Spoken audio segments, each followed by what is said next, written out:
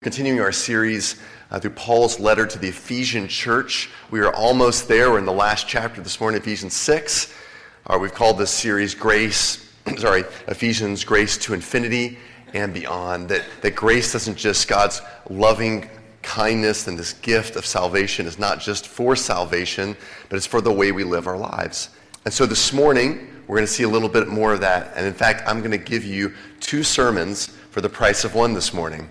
Which, and I assure you, the elders did not promise they would pay me twice as much for 2 sermons this morning. In fact, if they'd known I was going to do this, they'd probably dock my salary for 2 sermons. Please don't, Ryan. But I'm doing this because in this brief passage from the Apostle Paul this morning, he addresses 2 groups of people. 2 groups of people who are living under the same roof. And that is parents on the one hand and children on the other. So let's read what he has to say. Ephesians 6, starting in verse 1, and we'll read through verse 4. Again, thanks for your patience with my voice this morning. Children, obey your parents in the Lord, for this is right. Honor your father and mother. This is the first commandment with a promise, that it may go well with you, and that you may live long in the land. Fathers, do not provoke your children to anger, but bring them up in the discipline and instruction of the Lord. This is God's word. So, by the Roman law of patria potestas, the father, at this point in which time, when Paul is writing, the father had essentially life and death power, authority over his household. He could cast out his child. He could sell his child into slavery, a father could, or worse. And to give you an idea of how even a child would enter this world, a newborn will be placed at a Roman father's feet. And if the father picked it up and held it, that means the newborn would be kept. If the father left it, the newborn would be disposed of. That is the context in which Paul writes. So what was normal at that time was a household rife with both dominance on the one hand and fear on the other, right? Capricious fathers who upon a whim could change their mind, and whatever they changed their mind to, that became iron law in the household. What do you think that did to the kids? Filled them with fear, right? Anything they would say, a child would be filled with fear to obey, lest they face sometimes drastic consequences. That was normal. Capricious dominance, subservient fear, that was normal. What Paul envisions for the household of Christians then is wonderfully abnormal. We may look back at these verses and think, that seems kind of rigid. No, it was wonderfully abnormal. Paul challenges the status quo of parents and especially fathers, and he appeals to children to obey not out of fear, but from the heart. Now, why is Paul doing this at this point in the letter? Why is he looking to parents and children? Well, big picture, we remember that the second half of this letter to the Ephesians is about how grace, God's love made active, not only saves us, but it transforms our lives so that we as Christians, as the church, look different from the world. Right? That we are called to be light. We remember reading that in Ephesians 5.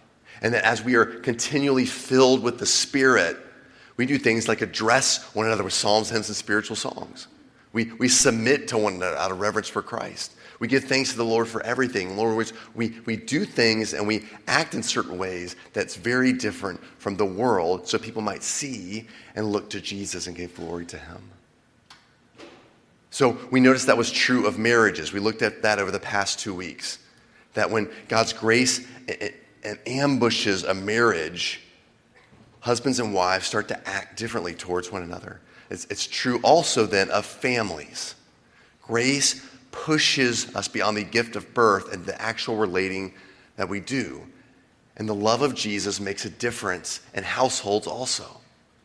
It makes a real difference in households. We're going to see that this morning. So what I'm going to do is I'm going to first address parents this morning, and then a large portion of our Sunrise children are going to be joining us and sitting in the first couple rows. I'm grateful, and then I'm going to address the kids as well. So let's start with parents. And the first question to talk about here is, we see in verse 4, Paul specifically addresses fathers. Why does he do that? Why fathers? Now, to be clear, Paul is also addressing parents. We see that in verse 1, right? Children, obey your parents. So he has parents in mind, and yet he kind of shines a spotlight here in verse 4 on fathers in particular, on dads. Why does he do that? Well, two reasons, I think. You may recall a couple weeks back, we saw that the role of a husband is that of a pioneer leader. Okay, that a husband first learns in his relationship with his wife that God has given him this role to be a pioneer, to go first, to make a path, to take on all the cuts and scrapes and bruises and animal bites, to make a way safe for other people. So that's first true in his relationship with his wife, and then sometimes if God blesses him with a kid and the kid comes along, he learns to self-sacrifice even more, self-sacrificial leadership towards his children, to those who are completely dependent in starting their lives, completely needy. And a father's supposed to give his life for them. So Paul knows this. He addresses fathers. I think Paul also addresses fathers because fathers have their children's hearts in a unique way.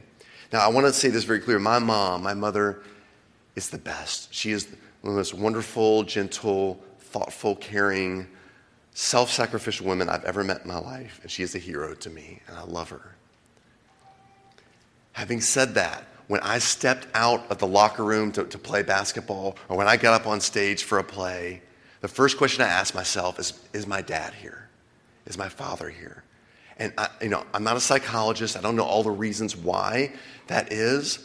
But for whatever reason, every child wants, he even lives for his father's or her father's approval. So what then about mothers? Is Paul ignoring mothers? Well, let's recognize the assumption that Paul makes. He's assuming there's a Christian mother and a Christian father in the households he's talking to. That's who he's writing to. But that may not be your family.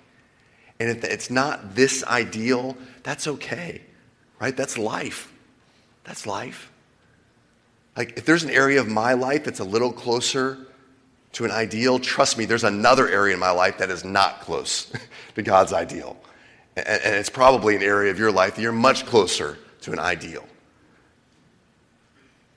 God understands all of that, guys, and his grace is sufficient for that. If you're raising a child then without a father in the household, God knows you have a heavier role. He wants to shoulder that with you. Jesus, whose yoke is easy, whose burden is light. If you're raising a child with a distant father, they're just not so involved. They're away either emotionally or literally away quite a lot. You have a father who knows exactly what you need, and he cares for you in that. If you're raising your kids without a dad who can't bring them up on the Lord because he himself hasn't yet trusted the Lord, God's aware of that too. He's a father to your family. You keep praying for your husband and praying for him to come to know Christ. God knows all of these things, and his grace is sufficient. So, mothers, this message may be for you also. You may be shouldering more things, and God knows that too.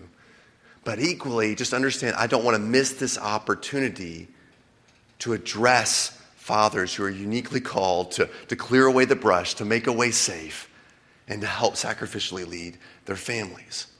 So here's the first thing that Paul says to fathers. First things I want to say to you guys too, that you can follow this in your bulletin too with the notes on the back there. Fathers, don't provoke your kids to anger. Don't provoke your kids to anger. So when Paul says this to fathers and to parents, sometimes in general, to provoke meant to needle a person, to needle them until they respond. You know what that's like, right? We all know what that's like in our lives. So when someone needles us, they needle us, they push buttons, they get to us in ways until we react. And why then would Paul warn of this, since this would seem utterly foolish to want your children to needle them to the point until they become angry? No one wants an angry child. Can you imagine a parent who wants a frustrated fighter as a kid? Or a parent who acts themselves like a stubborn 10-year-old to get what they want so their kid follows along? Of course not. Yet, I can say this as a parent of two boys, I am guilty of needling my children. Some of us do this through well-meaning overprotection. You don't trust your kids yet to be independent. You question their judgment constantly, and you let them know about it as your kids get older. Sometimes we needle our kids by setting high expectations, but providing low encouragement in their lives. Right? So a young woman shared with me this week that she received a 98% on her exam. And upon hearing that, her mother's first reply was, well, what did you get wrong? What did you get wrong? Right? That's high expectations, low encouragement. And that's a way that, how would you feel? You'd feel deflated. You maybe feel angry. Some of us provoke our children by not letting them be kids. Not letting them grow up at a normal rate. To, kind of like things that we think are kind of stupid and a waste of time. Have I felt that way before? Yes. Yes, I have. To lose their allowance. To buy cringeworthy clothing for whatever reason. And we feel like, what is happening here? What is happening? And we don't just let our kids be kids. And we feel like we got to control them. And it's the most important question we can ask. If you can honestly raise your hand and say, yeah, I've done that with my kids. I've needled them. I've provoked them. There are ways I've done that. The first step and the most important question we can ask is why? Like, what's happening in my heart that would drive me to do that towards my kids? And I think the biggest reason is misplaced goals. The misplaced goals we have in bringing up our kids. The most common of which, I think, is the misplaced goal of changed behavior. That we are motivated to see our kids change into the people we think they should be in their behavior. Now, this might be motivated by wanting our child to grow into an adult with the right values, the right conduct, all the right mannerisms, saying all the right things in their lives. Or we're motivated by comfort and convenience for us, right? A well-behaved child who's a self-starter and self-sufficient, that's easier for my life. I mean, I've definitely felt both those things before. I was thinking this week of all the different Pharisees that Jesus encounters in the Bible, right? All those adults who are so rigid about the law and behavior. And it reminded me that all those Pharisees that Jesus encounters, we sometimes think of them as robots, like or characters in a play, but they all had parents. They were all kids once. Remember that? Like Simon in Luke chapter 7, he's a Pharisee. He had parents. And he's sitting there with Jesus, and all he can think about is Jesus' behavior and the law. What do you think Simon's parents' goals were? What do you think his parents' goals were when raising him? My guess is a changed behavior. They wanted a good kid, a good Jew, a good citizen, a good student of a local rabbi. Not a child who has decided to give his heart to a good God, but a child who tries to make God happy with his good behavior. That's the kind of kid they were raising. Yet they didn't realize they're going to fail because children fail with that high expectation and low encouragement. And they're going to get frustrated when they fail. They're not going to behave the way you want. They're going to do so oftentimes because they've been provoked to anger by us. If you're like me and you've had a misplaced goal of wanting this changed behavior in your parents and wanting their behavior to change but not their heart, first step is to turn to Jesus and ask for forgiveness. Even now, to repent. Turn to Jesus, ask his forgiveness. And as we do so, we remember how our Father has parented us. How has he parented us? With self-sacrificial love. He gave his only one and only Son to restore us to himself. He begins teaching us, and when we fail, he gladly welcomes us back, doesn't he? He doesn't mold us into carbon copy rule followers, but he even gladly uses our uniqueness, uses our preferences to draw others to him, to be another representation of him in the world for his glory. We remember how our Father's been to us, even as we turn to Jesus again. I think the second step for parents, if that's you, if you feel like, yeah, I've kind of needled my kids, the second step is to adopt better goals for parenting. We've turned to Jesus, he's restored us to himself, and then Paul gives us a better alternative, right? He says, but, don't provoke your children to anger, but, look at that in verse 4, bring them up in the discipline and instruction of the Lord. Now, the word translated here, discipline, is a really tough word to capture in English. It doesn't just mean send your kids to the room or give them a spanking and that sort of thing. It means a kind of teaching mixed with correction in real life. Like real life, on-the-job teaching mixed with correction. And so here's how I'm summarizing this. The second step to sort of change our parenting ways would be to model, make our goal, to model accountability to Jesus and teach your kids about Jesus. Model accountability to Jesus and teach them about Jesus. I'll put this in an even maybe more simple way. I think what Paul is envisioning here is parents, and especially their fathers, doing their best to lead their children like Jesus led his disciples. To lead their children like Jesus led his disciples, which was a mixture of accountability, right? Jesus gave encouragement with correction and teaching as well. That's what he did with his disciples. A mixture, correction, encouragement, teaching. Think about, for example, the disciple Peter. Think about his interactions with Jesus. All right, Jesus once asked the disciples a question, "Who do you say that I am?" And Peter speaks up, and he says, "You are the Christ, the Son of the living God." Do you remember what Jesus says next? He blesses Peter, and he encourages him. He praises him. He says, "Blessed are you, Simon Bar-Jonah."